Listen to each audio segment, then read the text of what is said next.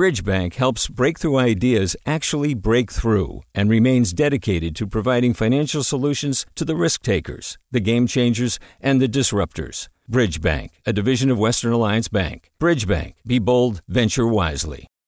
Hi there, I'm Rand Abdel Fattah from Throughline.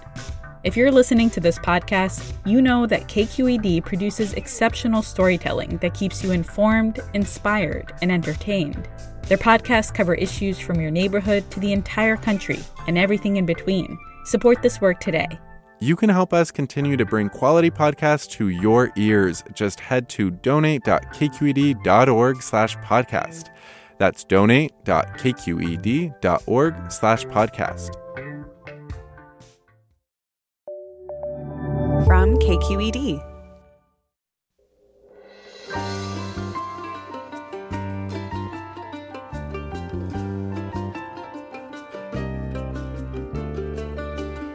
From KQED in San Francisco, I'm Alexis Madrigal. The arts team here at KQED is pretty amazing. They've drawn people from all over the cultural and regional map to deliver you inside the creative worlds of the Bay Area. And no one represents that promise better than Pendarvis Harshaw and his show Right Nowish. So today, as a special holiday edition of Forum, Penn and I are going to have a little listening session to his favorite episodes from the year, talk editorial philosophy, and get a history of the hyphy movement and hip-hop from the inside. I know you've all been waiting to hear E40 on Forum, right? Your dream comes true now. Stay with us. Tell the people that 40 water is back. Like that. Tell the people that 40 water is back. Like that. Tell the people that 40 water is back. From KQED in San Francisco, I'm Alexis Madrigal. So we're doing an extra special pre-recorded holiday edition of Forum. I've got Penn Harshaw with me. He's the host of KQED's Right Nowish podcast, and we're going to listen to some of his favorite episodes this hour. Thanks so much for being here, Penn. Thanks for having me. Happy holidays. So tell our listeners a little bit about Right Nowish. What's the sort of premise of the show? Right Nowish is a podcast and radio show that happens weekly. It's all about art, but it's never just about art. We talk to movers and shakers from all around the Bay Area. This year we've had polo players, people who've been incarcerated and now have started marijuana businesses, people who are historians on the hyphy movement, you name it. The real premise is about, 1, throwing a wrench in the system, 2, documenting the culture, 3, meeting your neighbor, and 4, telling people about what's currently happening in these streets. Yeah, that's it. And maybe introduce yourself, too. I mean, who is Penn Harshaw? Why did he go to Berkeley J School and go into this field? Oh, yeah, me. That's right. Yeah. Pendarvis Harshaw, Oakland kid, grew up loving the town and just telling the story of it. And so I came up through youth radio, went out to Howard University, got a little knowledge out there, doubled back to the Bay Area, and ended up at UC Berkeley where I did documentary film. So I have the whole multimedia thing going for me, but I really like the audio form because it gives me the ability to tell stories that really reach a broader audience. You know, audio moves so far. And so I've been doing this podcast thing for over 2 years now, and it's an opportunity to really highlight the community that raised me, that poured into me. So I'm like turning around and pouring back into it. Yeah. It's funny, too, because I knew you before KQED, and I had just seen the way that both you move in Oakland and the way you're sort of received. People love you in the town. It's the awesomest thing, and now you get to bring all that to our listeners. I'm so happy for you. Let's talk a little bit about the first episode that we're going to hear. It's from a 4-part series on musicians in the Bay Area. Why'd you want to do a series on musicians in the Bay? There are so many artists, so many musicians who don't get the platform that they deserve in the Bay Area. So I started off this year by highlighting 4 artists who I've been following for some time, all of them different in their personalities and what they bring to the table in terms of their music. And this one in particular that we're going to highlight is Champ Green, who's he's a linguist and a philosopher and a chef and a culture keeper, and he also does counseling. And he's just a buoyant personality. How'd you get to know Champ Green? I knew Champ through backyard barbecues. And then come to find out, he's one of the greatest philosophers that I've come to know about. Yeah. What about the other musicians? Who might people hear? In that series, there's also Jada Imani, who's a soulful, all about vibes kind of musician. There's Nappy Nina, who's a lyricist, is currently based in New York, but from Oakland, California. And then the 4th individual is YMTK, Young Murph the Kid, who was a former basketball star, who is now a producer, ghostwriter, and singer, who's in L.A. right now. That sounds so good. I love Jada Money. Let's get into the Champ Green episode. Here you go. This is a little cut of Right Now-ish from Penn Harshaw. It's obvious, see clear like optometrist. Transforming your mind like Optimus. Binoculars, so you can see clearly, man. Signing off from the heart, sincerely, man. Just last year, your catalog, you added a number of different projects to it. You've worked with Mr. Fab, had a nice video with him. You've done work with Grand National, obviously. How does it feel to have all of that under your belt in this past year? I'm just thankful God being able to put me in a position to be able to express my talents, you know, and be able to work with my friends and just be able to build community, because community is currency, so.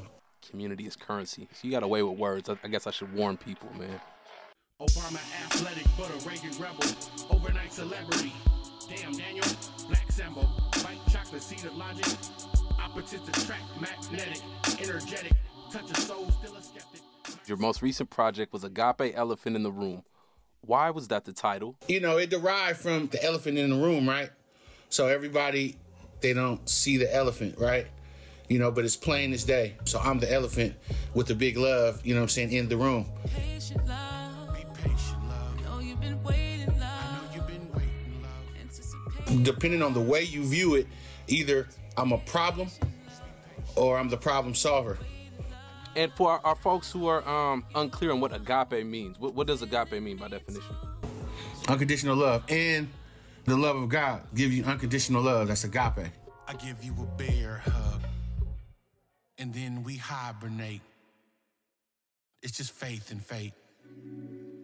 Who put that battery in your back? You know, my mom raised 5 boys, no girls, in the streets of East Oakland. And the only thing we had was love.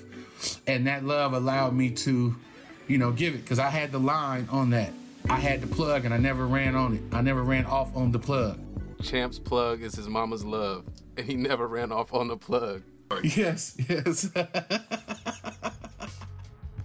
Looking at what you're doing right now with Grand National and how that collective, it seems like there's a lot of love in that collective. You're working with almost 10 to a dozen different artists and producers.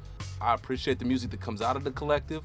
Spending hours, spending wheels, spending dollars, getting bills. That's just how it feel.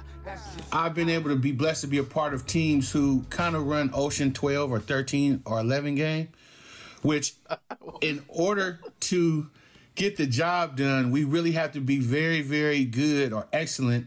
And so it's like a real life Henry Ford machine. So the assembly line is heavy with a plethora of knowledge, a plethora of game, and a potluck of camaraderie to the point to where we get the job done and pull off the heist, respectfully. Respectfully. Gladiator school, they warn for the moon rocks. In the Tomb Raider looking for oil in the boondocks. The entourage is camouflage with no clothes. Where did you get that ability of wordplay from? I guess I was born with it. I can't even explain it. It's in my DNA, if I must say. I was in an accelerated English class, right? I had to memorize 2 poems, and I was so frantic that I wasn't going to be able to memorize it the next day for school. And so my mom said, this is in 8th grade. She said, well, say it like a rap. I learned to say it like a rap, and then ever since then, the light bulb came on. You know, plant the seed, but the harvest don't come same time as you plant the seed. You said it was natural, it was innate within you, but also I'm wondering how much did nurture play a role into it? You know, the Bay Area, it breeds a lot of linguists, you know, obviously E40 is of it. But yeah, did the Bay influence that as well? Of course, most definitely. I think also, you know, when we speak of hip hop, I'm damn near just as old as hip hop. I think it's like 42. I think I'm 42, so I had front row seats to the game, right? And then I had 3 older siblings, and I was just able to be saturated in it. I telegraphed the script because they was movie acting soft on band crawl because they was West Mackin, versatile tracking, the versatile lacking, how far goes the well when it was overdrafting, whitewater rafting. And also growing up in Oakland, every turf got their own little slang. You know, it could be a bunch of your partners, you know, and y'all say what y'all little slick word mean.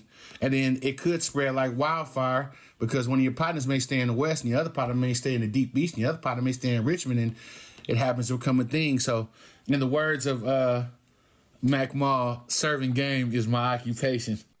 But you individually have a lexicon that you go through, that you pull from. And I just wanted to break down just a couple of terms that I want to hear you define them. So when you say things like, who's selling peanuts? What does that mean? Man, who's selling peanuts around this though, man? Everybody's always focused on the big, hey, I need to do it big like this, but, a peanut's small. So, I mean, you got to start small to get big. But who really going to sell some peanuts? Who really going to be on the front line, in this Underground Railroad, speaking the Sojourner Truth? Essentially, it's like, who's selling peanuts? Who's doing the grunt work with historical context? Exactly.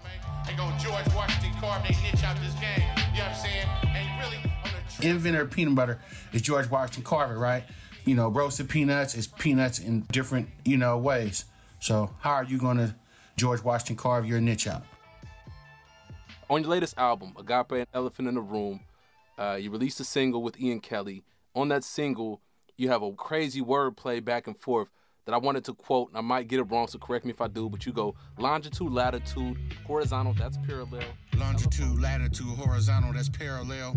Telephone, next person, next tail. Communicate, plant seed, beanstalk. Sky high, sky's limit. Moonwalk, HBCU, cook knowledge. In the cloud, Mary, Bethune College. The way that one thing leads to the next from the outside perspective is almost like looking at a slinky go downstairs. Okay. From the inside, how does your brain work?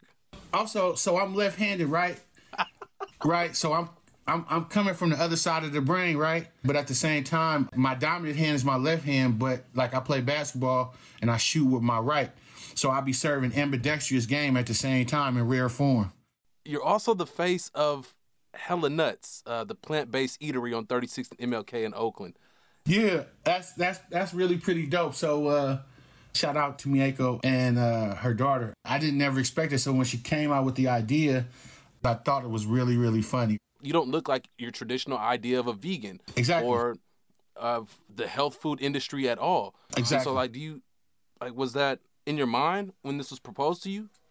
No, actually, that was all sis doing because she wanted to break the stereotypes. I think that's the problem with our society. There's a lot of gaps that we need bridges over.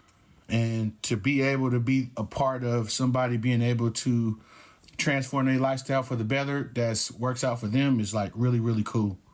Your 9-to-5 work is very cerebral as well. You work in the mental health field. What can you explain to us what your day job is like? I work in the mental health field under the Alameda Care Connect program. A lot of people have lost their family, so we try to do a little bit of grievance counseling. I guess I'm kind of like a life coach on the low without all the bells and whistles of the job title because, you know what I'm saying, I'm still low on the totem pole, but my soul is gold, so it's good. But yes, that's what I do.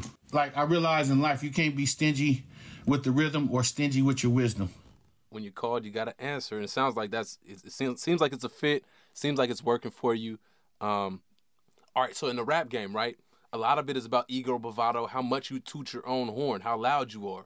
Does it work against you that you are so cool and humble? I mean, I guess because everybody vying to be the guy. Like, I'm the guy, but I don't think I need to tell you I'm the guy. That's the whole point why the Agape Elephant is in the room. You see what I'm saying? Cry baby, crying no tears. Looking to the light, jet setting like Lears. Cheers. When my glass have a toast. Crock pot living, marijuana pot roast. We're listening to stories from KQED's Right Nowish with host Pendarvis Harshaw. More after a short break.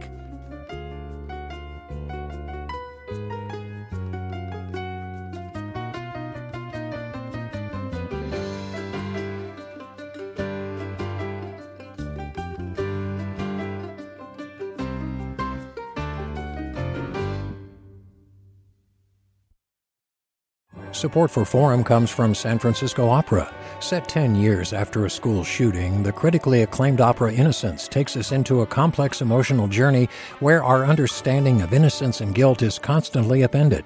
Kaya Sariaho's ethereal score collapses the past into the present as a community of survivors grapple with how to move forward.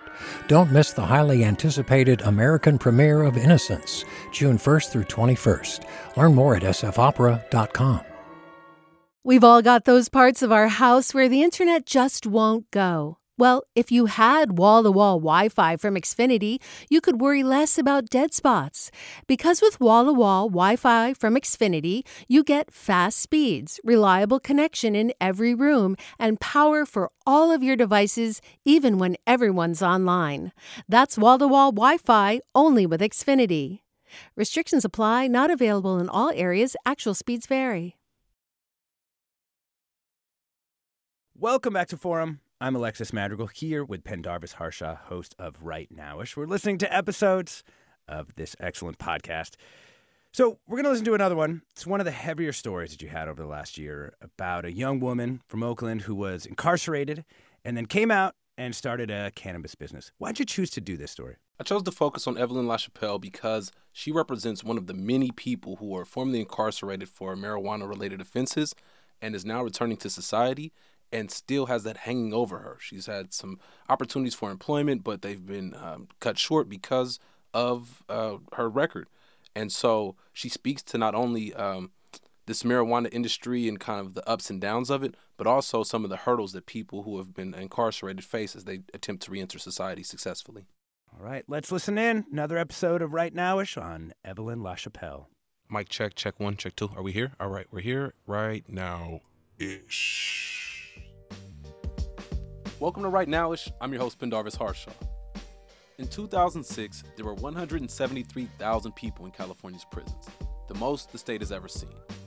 The state was ordered to reduce the prison population. Then last year, many more folks were released during the pandemic. Now the state has around 99,000 people behind bars. With that change comes a wave of folks looking to successfully re-enter the community. Through my work, I've seen formerly incarcerated folks experiencing self-doubt, discrimination based on their record, and issues with learning new technology. The one guiding light for each of these folks I've talked with was relying on other formerly incarcerated people and advocate organizations to assist them on their path to reentry. So for today's episode, I'm speaking with one of those guiding lights, a Californian who was incarcerated for doing something that the state is widely known for, being involved in the sale of cannabis. Evelyn LaChapelle is the owner of a cannabis business that's launching this fall. It's called 87 Months.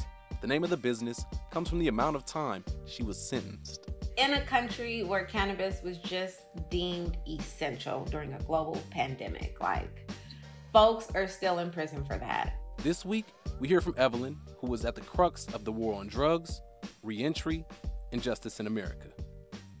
2013, I was convicted of 3 charges. I was convicted of conspiracy with the intent to sell over 100 kilos of cannabis, money laundering, and then structuring.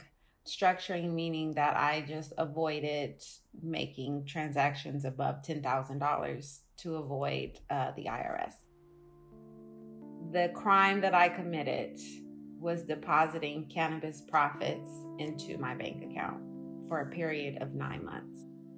But because I exercised my right to a trial amongst my peers, I suffered the trial penalty, which then gave me 87 months as opposed to 6. I've read that at one point you were facing even more time. Oh, absolutely. The jury convicts me. I'm taken to jail. They send an officer to interview you while you're in custody, and they complete something called a pre-sentencing report. And that's where they come. They're like, how did you grow up? Did you have a college education? Do you have a career? Are you a criminal? Are you a repeat offender? What is your lifestyle like? Are you on drugs? I have a college degree, parents who love me, a career. So I'm thinking I am on the up and up here. I'm sitting there so proudly in my prison uniform telling her about all of my accomplishments. That lady writes the report and she sends her report to the judge. And now it is the sentencing recommendation that I receive 24 years in prison. And they use that 24 years in prison to blackmail me out of my appeals rights. So they say, if you waive all of your rights to an appeal, the prosecutor, will recommend to the judge that you get 11 years was his first offer. We went from 11 all the way down to 7. And when he got to 7 years, I literally had no fight left. Ugh. The system. What kept you going during that period? You were without choice. I mean, what are your options to not keep going? I did suicide watch the first night. I'll be honest. They strip you butt naked. They take your mattress. They take your blankets. They give you a vest to sleep in. And that is what my first night was like. And so I learned first day in jail that my emotions would not be accepted here. My grief would not be accepted here. And this would be the response for any tears that I shed here. Eventually, your sentence got reduced and you ended up spending 5, not 7 years incarcerated. But when you were incarcerated, you left behind your 4-year-old daughter during some very crucial years. How did that impact you? I'm still learning the impact of that. In order to cope, though, with not being with my daughter, I had to, and very early on, realize that God had given me a daughter, but that I wasn't the only person equipped to raise and feed and nurture her. My mom and my stepmom shared custody of my daughter. They did 1 week. And so I say stepmom, but I hate the term because I feel Cinderella that up for us, right? Cinderella just fucked the whole stepmom persona up, but she was my light and my angel. And so just thank God that I come from a place where people were able to do that while I was gone. That speaks volumes of the importance of family structure and having, support and network.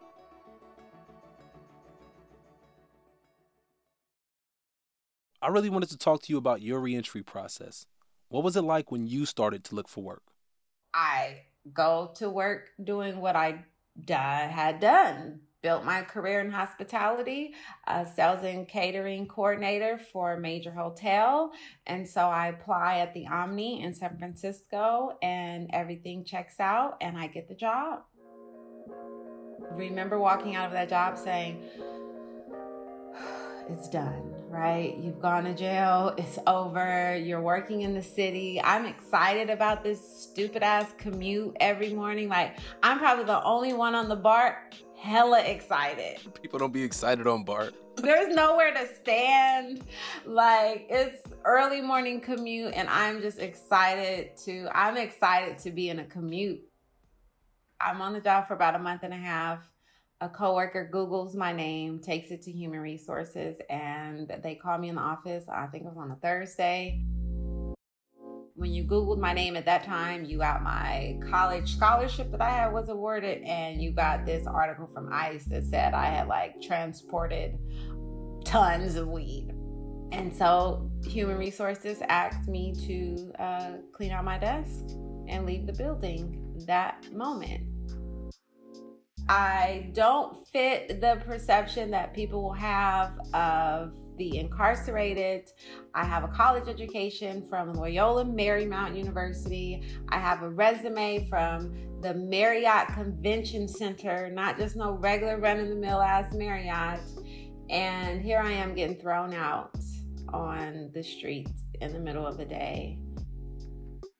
In your words, that made you realize that re-entry was a setup. And eventually you got involved with groups like the Last Prisoner Project, which focuses on releasing incarcerated folks who are still locked up for cannabis offenses. And now you're actually working in the legal cannabis industry. You're launching a brand of cannabis accessories and going to sell everything from infused wines to chocolates and grinders. It's named 87 Months. Can you tell me why you chose that name? 87 is the 87 months that I had to listen to that judge sentence me to. And now I'm going to reclaim it and make it into my story of resilience. And it is my absolute intention to make sure that 87 represents women incarcerated. not only just reclaiming the name, but literally reclaiming the product that you were tied up with as well, right? Like, how does that feel?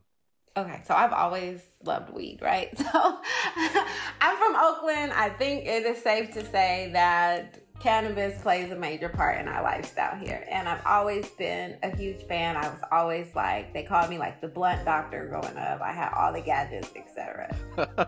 But coming home after going to jail for this plant, I was like, screw this plant. I don't want to touch it. I don't want to smell it. And then my first job in the industry was at Vertosa. Love those guys.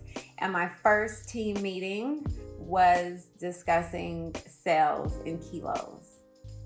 The righteous anger that sort of brewed in that meeting, like my paperwork says I went to jail for over 100 kilos of cannabis. And they're talking like sales goals in kilos. That's when I realized that I deserved a seat at the table, period. There's no way that I sit in a room with folks who never really sold cannabis, who never risked their freedom for it. There's no way I don't deserve a seat at the table. And as appreciative as I am of all of my employment opportunities, I think it's important that I create my own seat. Marijuana is supposed to be something that assists you with mental health. And so I'm wondering, given your experiences, both up and down, like now when you look at marijuana, does it help you sustain mental health? Without cannabis, my attitude and my anxiety is usually at 100. And so I'm asking a friend one day, Stephanie Shepard, she was incarcerated with me. She received 10 years for cannabis. But I'm called Stephanie and I'm like, Stephanie, I don't know. They say that you can't be addicted to cannabis, but can't seem to stop. And she says, no. I'm not addicted to cannabis. I'm addicted to the way that it makes me feel. I'm addicted to not spazzing out on people. I'm addicted to being able to take a deep breath. I'm addicted to slowing my brain down enough so that I'm not overwhelmed. I'm addicted to being a nicer parent. And none of the things on that list were bad. And so that is my argument for cannabis. Especially in our Black and brown community, these are not things that we are pinpointing like, I spazzed out on somebody. You just assume because I'm Black and I'm angry. No, I spazzed out because I'm fucking overwhelmed. I've got 5 jobs, a kid, and a mortgage, et cetera, et cetera. And this cannabis allows me to say, okay, there's 20 things on the list. What is number 1? Otherwise, I have 20 things on the list and I'm trying to at least accomplish 20 at a time. Is there anything else people should know about you or the reentry process? We are living amongst many, many people who were previously incarcerated, many people who have not come to accept that and are walking and carrying lots of shame and lots of guilt because of it. And I would just ask that people soften their hearts and their language. And that goes across the board. You just don't know who you're sitting with, right? And I've sat at tables where they're like, oh, he just got out of jail. He must be, he ain't you like, and you either sit there and you take it and you own it, or you say, hey, I was just in prison too, you know? And so I just ask that everyone soften their hearts. This is the country with the most people in prison. If you don't think you're around folks who spent time, then you are not thinking at all.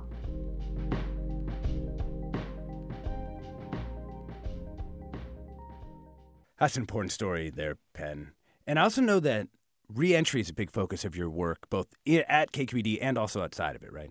Yeah, for a while now, I've been working with a number of different institutions in the state of California and individuals who've been in those institutions and charting their stories as they re-enter society. I actually have a project that's going to be out in April of this year where we're looking at 8 individuals who spent mass amounts of time incarcerated in California and how they have navigated the waters as they try to re-enter society successfully.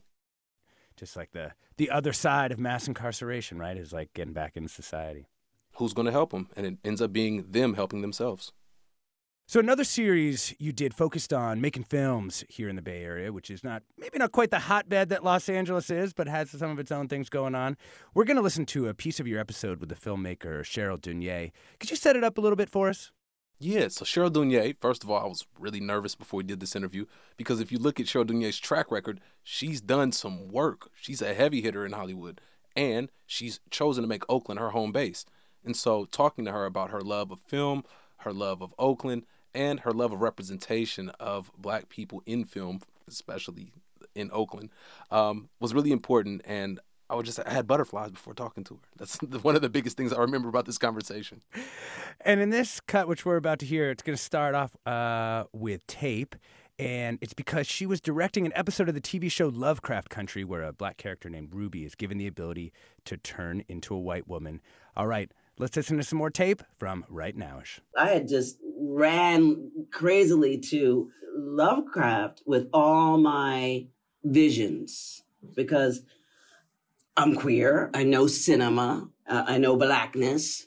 And in my first film, Janine, it talks about my relationships with a white young girl in high school and having a crush on her and desire, you know. She was blonde, blue eyes. She seemed so perfect, and I just seemed so imperfect. I mean, she was the epitome of whiteness. Questioning whiteness and Blackness and skin and stuff like that. So I brought all that. Scared out of me to wake up white when I was stumbling down the street, crazed and disheveled and screaming at everybody around me. They weren't scared of me. They were scared for me. I just dipped into myself again, using my own stuff and putting that on top of some wonderful writing by Sonia and Jay Kidd. I don't know what is more difficult, being colored or being a woman. Most days I'm happy to be both, but the world keeps interrupting, and I am sick of being interrupted. I love it. It's like this thread of you being a scholar of yourself, a scholar of the art, a scholar of Philly. I've heard you talk about, where you've come from, and your production company, Jingletown Films, obviously influenced by Oakland. I'm wondering, how has the history of Oakland, of Jingletown specifically, influenced you in your filmmaking? I was living in Jingletown, which is a section of Oakland in the Fruitvale area. Jingletown was named Jingletown because there were workers there who, back in the day, the early 20th century, when they got paid, they had money in their pocket and it would jingle.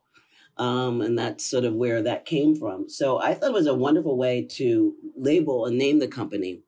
And then lo and behold, people are on the street just running into Boots Riley, right?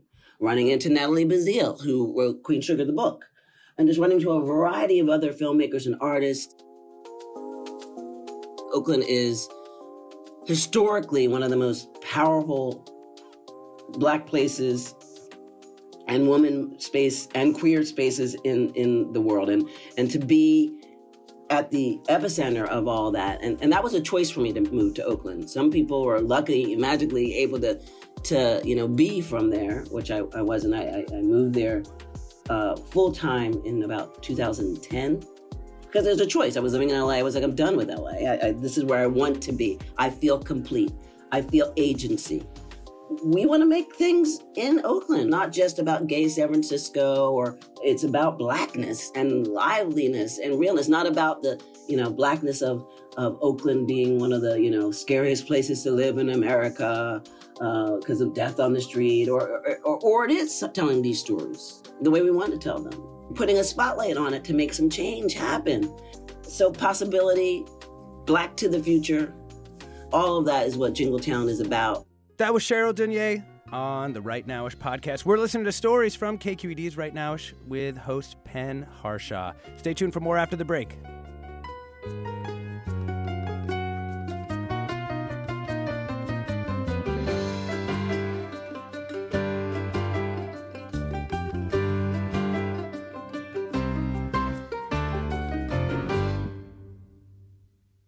Support for Forum comes from San Francisco Opera. Set 10 years after a school shooting, the critically acclaimed opera Innocence takes us into a complex emotional journey where our understanding of innocence and guilt is constantly upended. Kaya Sariaho's ethereal score collapses the past into the present as a community of survivors grapple with how to move forward. Don't miss the highly anticipated American premiere of Innocence, June 1st through 21st. Learn more at sfopera.com. We've all got those parts of our house where the internet just won't go. Well, if you had wall-to-wall Wi-Fi from Xfinity, you could worry less about dead spots.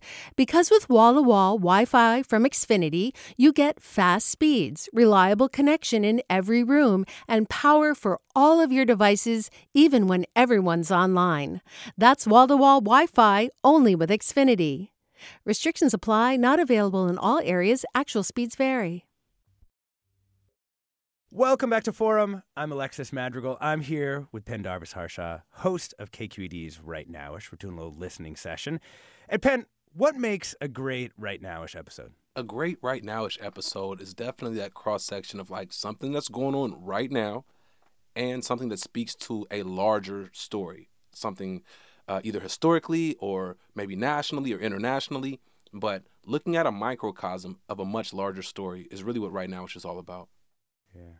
I also just love, as someone who's getting old, I feel like you're catching people in the arts who are getting hot and moving up. So I'm like, all right, this is my look ahead to what I'll be hearing about in 2 years, you know. Another thing I love, just as long as we're handing out compliments, I feel like the special emphasis that you place on telling stories kind of from the inside these communities. Like I think we hear it in Evelyn LaChapelle, we heard it with Champ Green, and we're going to hear it in the next episode that we're going to hear as well. And I really appreciate that. Thank you. Yeah, I'm a firm believer that art starts at home, especially like as a parent. I'm sure you know that the kid who draws on the wall ends up being the muralist, you know? Let's hope. Right. So we're all doing, year-end look-backs and looking back at the past year of the podcast. What do you think are the themes that emerge for you about what's going on with the communities that you cover? It was a year of transition. A lot of attempted transition back out into the world, quote unquote, trying to move away from the silos that we were in 2020. And there was a lot of artists trying to reestablish themselves, have their first show, put their first album back out, people trying to get back on their feet. And so this was an opportunity to chart that and also take some time to recognize that not everybody was in a rush to get out the house. So we could tell some longer stories, some historical pieces, some pieces that give listeners an opportunity to sit down and listen. And so, working that balance, I think that's what we tried to do. Yeah. I also know that you're looking for listeners to tweet at you, OG Pen, with their New Year's resolutions and things they're hoping for 2022. What are you hoping for Right Nowish as we head into the next year? In 2022, I'm hoping for, I know what we're working on right now is a series about love, about big love. I'm excited. It's a 4-part series about big love, and we're not talking Disney. We're not talking romantic love. Now we're talking self-love, love of drugs, love of rough love, like tough love, like getting through some stuff. And then we're talking about Afrocentric artistic community love. Oh, man, that's going to be great. When's that going to drop? February. We're taking that month over. Big love all month. So we are going to listen to one more episode from your show. We've saved this one up. This is basically, right, like the insider's guide to the development of hyphy, yeah? Yeah. This is something that you introduced me to, this concept of like hitting a story that's in my wheelhouse. And I mean, I grew up in the hyphy movement. This is a historical look. I grew up around academics. I also grew up around cats from the neighborhood. And so this is an opportunity to kind of throw that all into one pot and get a story out of it. And our producer Marisol Medina Cadena, and our editor Jessica Platchik, they worked magic on this piece. It's really one of my favorite pieces of this year. Yeah, and you've got the perfect person. You've got Trackademics to lead you through it. Trackademics, Jason. Yeah, he was one of the first people I met as I stepped into the media production world through youth radio. And so checking back in with him some 10, 15 years later, it felt like a conversation with the old buddy, but also an opportunity to sit at the foot of a scholar. Oh, that's great. All right, let's listen in. Another episode of Right Nowish, this one on hyphy. My name is Pendarvis Harshaw, and I grew up in the midst of the hyphy movement. The scrapers getting sideways, those airbrush t-shirts, them big stunner shades, all of that. That was my teenage experience. Oh, yeah, Sammy. Town business, right? If you listen closely, you can hear me behind the camera, filming the classic footage of Oakland A's mascot Stomper going dumb. That was at the record release party for E40's My Ghetto Report Card, arguably the height of the hyphy movement. Yeah, so, I get to feeling old when I realize that kids born during that era are now in college. And with this new generation of young adults, what's old is new again. I'm hearing musicians sample elements of songs that I grew up gigging to, rappers talking about bringing hyphy back, and even references to what came before hyphy, mob music, and before that, funk music. That said, I think it's time for a Bay Area musical history lesson. And who better to chop it up with than the cool collar scholar himself, the honor roll producer who has worked with Jay Stalin, Kamaya, Mr. Fab, and so many more. His name is Trackademics, and he knows a thing or two about hip-hop history in this region. The energy in the Bay Area was so thick. We talk about the hip-hop legacy of Northern California, the etymology of the term hyphy, as well as why it's important to know your history if you're looking to make some music that slaps. We'll be back quicker than the time that it takes you to go to the store to get some Henny, some Swishers, and some Listerine strips. Ugh. What's the first hyphy song you ever heard? I'd have to say that E40's album, it had Gasoline with Turf Talk. That's when I first started hearing like, oh, this is a actual crazy sound, like the hyphy sound. And Turf Talk's voice next to E40's voice.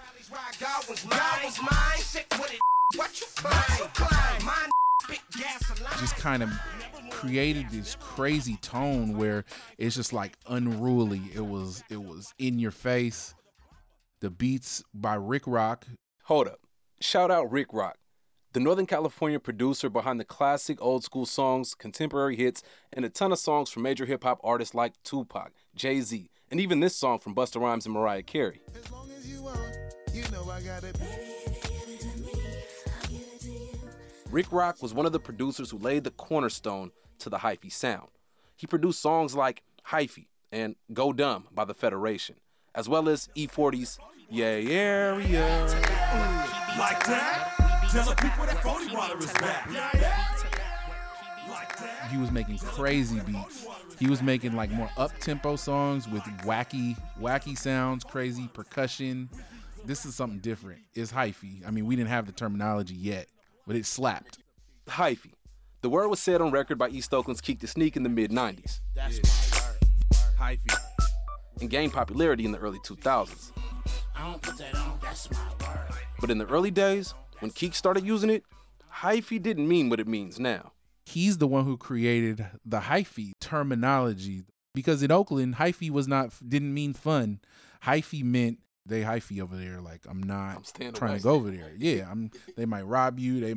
You never know what's going on. Right. No, that's a hyphy dog. I'm staying away from it. Like, you know what I'm saying? But as language does, the term evolved to mean hyperactive in a good way. Full of exuberant energy, you know, like the life of the party.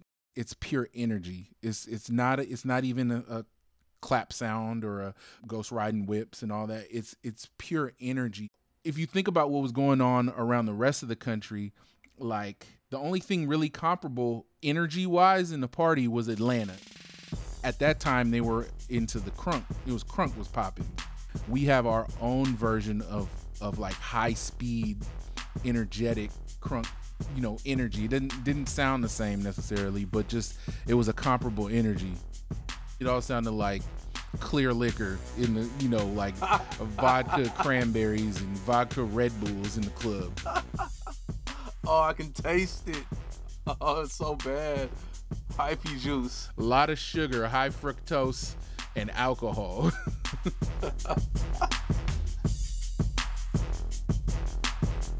The hyphy sound in the mid-2000s didn't come out of nowhere. It was a combination of the energy of the people and the evolution of music styles happening locally. To start us off, back in the day, there was funk music. The heavy bass and synthesizers shifted into a darker tone, becoming mob music. Mob shit, bitch. That sound got juiced up and grew into what we know as hyphy. Same bass, more tempo, not as dark, and a lot more fun. The generations of Bay Area rap are so thick. So like in the 80s, if like you had prehistoric mob music, I call it prehistoric, Cro-Magnon mob music, where a lot of that was influenced from like, East Coast rap like Houdini. But specifically here, it's just the bass lines and the ominous sounds. The Moog synths and the different synthesizers that they were using back then. And so that's the first iteration, like that mob, that 80s, Too Short sound. Now I come from the Oakland town. Task force rolling, rock, coke, crack down. But also very influenced by the funk music, Ohio funk. Everyone knows Short sampled Parliament Funkadelic and James Brown, but it's the deep cuts that show just how foundational the funk was. Tracks like The Conscious Daughter's Something to Ride To, Funky Expedition.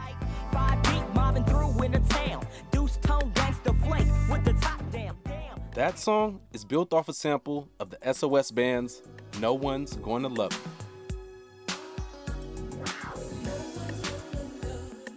As it went through to the late 90s, mob music started reinterpolating a lot of things. Bay Area living is only known to flex. Had a lot of musicians like Ant Banks, Kyrie, producing very lavish, productions. The mob era came with different flavors from all across Northern California. Similarly, the hyphy movement had different flavors from different towns too. There was them hood stars from East Palo Alto, Jay Stylin and Livewire Records out of West Oakland, and the Federation out of Fairfield, to name a few. And many artists had careers that spanned both mob music and the hyphy movement, like Too Short, E40, and this one guy whose birth name is Andre Hicks. But you might know him as the Furley Ghost, Ronald Dragan. Thizelle Washington, Andre Mackesy, the Cold Crest Creeper. Or simply, they call me Mac Dre and I'm keeping the name. I sport Nike shoes, I got a mic to use to talk bad about the thing that he brought was the energy of hyphy, the character of hyphy. He kind of set the ground rules or the groundwork of the fun aspect of it. And then as the music started to catch up with Rick Rock and E40 bringing that actual sonic sound of hyphy, that connected with the characters that Mac Dre gave Fab in the 2000s. Mac Dre forever, man, I don't know what they heard. The baton from Mac Dre was kind of passed to Mr. Fab in that regard and everybody else. I could touch myself. The game's so sharp, I might cut myself. Is there something about the region that breeds this sound? All of the different influences have created this thing because we weren't the first ones to start rapping or the first ones to do funk music. When you're not the first, you're kind of informed and you're like, oh, okay, I'm gonna put this twist on it. It's funny that you said it, of all people, that when you're not the first, you create a twist, you remix it essentially, which, is what hip hop is about. You take it, you do a sample, you scratch it your own way, you flip it and you put your own flavor in it. But also that's literally how you made your mark in the game. Bring me to one of your more notable productions, the remix of Tell Me When to Go. How did that come about? And that was early 2006. And I remember the energy was crazy in the Bay Area. It was like a pressure cooker and things were speeding up. The day that the Tell Me When to Go vinyl dropped, I specifically went in with the intent, I'm going to remix this because there's a lot of friends I know, who are not from my area, not from the Bay Area, who don't understand the Bay Area culture. They heard the song Tell Me When to Go and they're like, it's just drums. There's no music or there's no samples or there's no that's not creative. And I'm like, y'all are tripping. It's a culture that you don't understand. And so I was like, well, I'm going to remix this and with the intent that y'all going to get this Bay Area music. Y'all are going to respect us. In my studio, I used to produce on these car speakers, on these old 10s, these 10-inch subwoofers. And I placed the acapella on top of the beat. My face melted. There's only a few times where you automatically know you have a hit. At the time, I was working at youth radio in the training department. Trackademic. I went and brought my remix and gave it out to the students at youth radio. At the time, things didn't go viral. They just went on your MySpace player. And so I had put the song on my MySpace. Everyone started adding it to their MySpaces. And then, next I heard people were playing it in their high school gym, rallies. And Students would bring me video back, showing me, like, look, it's going crazy. And like that next, like maybe 3 months was just insane. Wildfire. Hey, it's that song where like the whole club would go stupid. And this is like club. I'm saying club. Like, let me get it right. Candy shop function. You know what I'm saying? Like, that's where I was. I was 18, 19. 18 dummy. Going 18 dummy, right? I knew that as long as I kept the knock in it, the pound, the bottom, it would stand up sonically in the function. Is there a major philosophy to remixing things? I'm born and raised in the Bay Area. I'm from Alameda. It's right next to Oakland. I call it the island off the coast of the town. Me, I'm half black and Filipino. That's a uniquely Bay Area remix. I mean, we're everywhere, but like the Bay has a very big community of folks like us. So I feel like for me, that's kind of like the backdrop. Like I've always been in between a lot of things. Growing up in Alameda, it wasn't a lot of black folks, and even Filipinos where I lived. And so it was like I got to get in where I fit in, and I felt like remixing was the same way. I liked so many types of music growing up, and I kind of wanted to put them all together. Anita Baker, like the old school stuff I like, and Sade. When it came to remixing, it was also like trying to create something different than the original, but just as good. Not trying to necessarily do something better or like that beat was whack. It's more of like, okay, well, this is where the original sits. Let me try to do something adjacent to that people might not have been thinking about. Gotcha. Okay. That's the philosophy that went behind the work. And who are some of the early artists that you worked with? I used to give out CDs a lot, and the first person that took me seriously was Mr. Fab.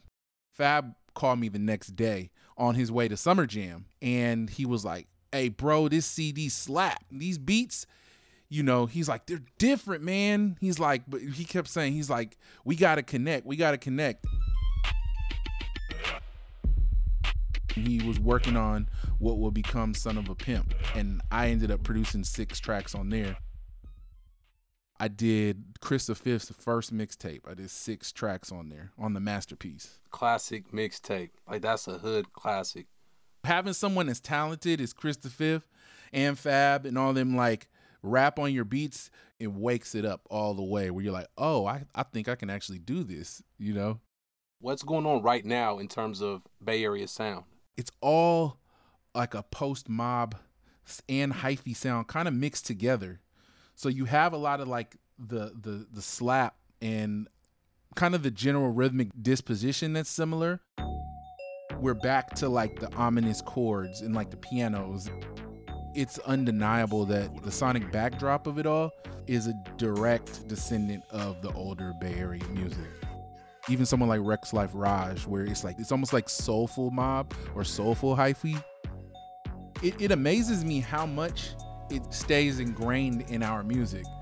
And I believe that it's gonna stay because it actually has influenced the whole landscape of music.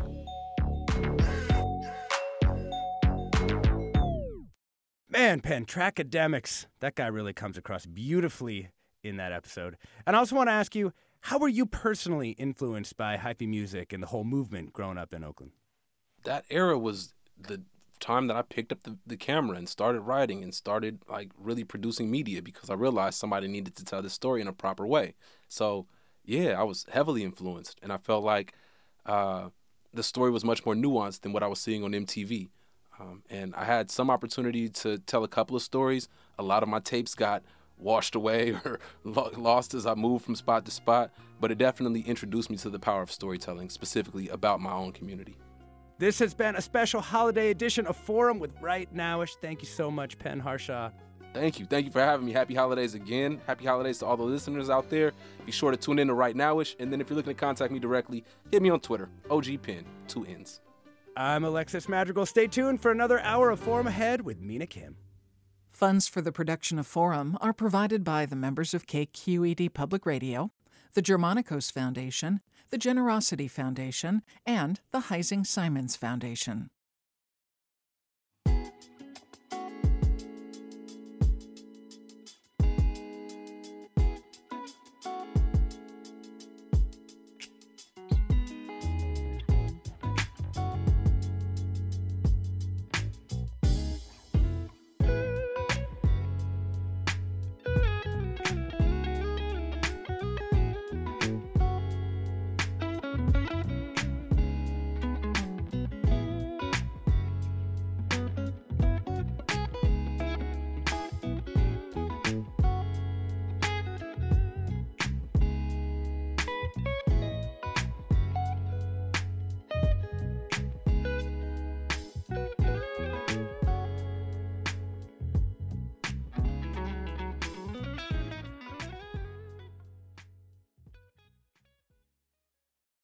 Support for Forum comes from San Francisco Opera. Set 10 years after a school shooting, the critically acclaimed opera Innocence takes us into a complex emotional journey where our understanding of innocence and guilt is constantly upended. Kaya Sariaho's ethereal score collapses the past into the present as a community of survivors grapple with how to move forward. Don't miss the highly anticipated American premiere of Innocence, June 1st through 21st. Learn more at sfopera.com. We've all got those parts of our house where the internet just won't go. Well, if you had wall-to-wall Wi-Fi from Xfinity, you could worry less about dead spots. Because with wall-to-wall Wi-Fi from Xfinity, you get fast speeds, reliable connection in every room, and power for all of your devices, even when everyone's online.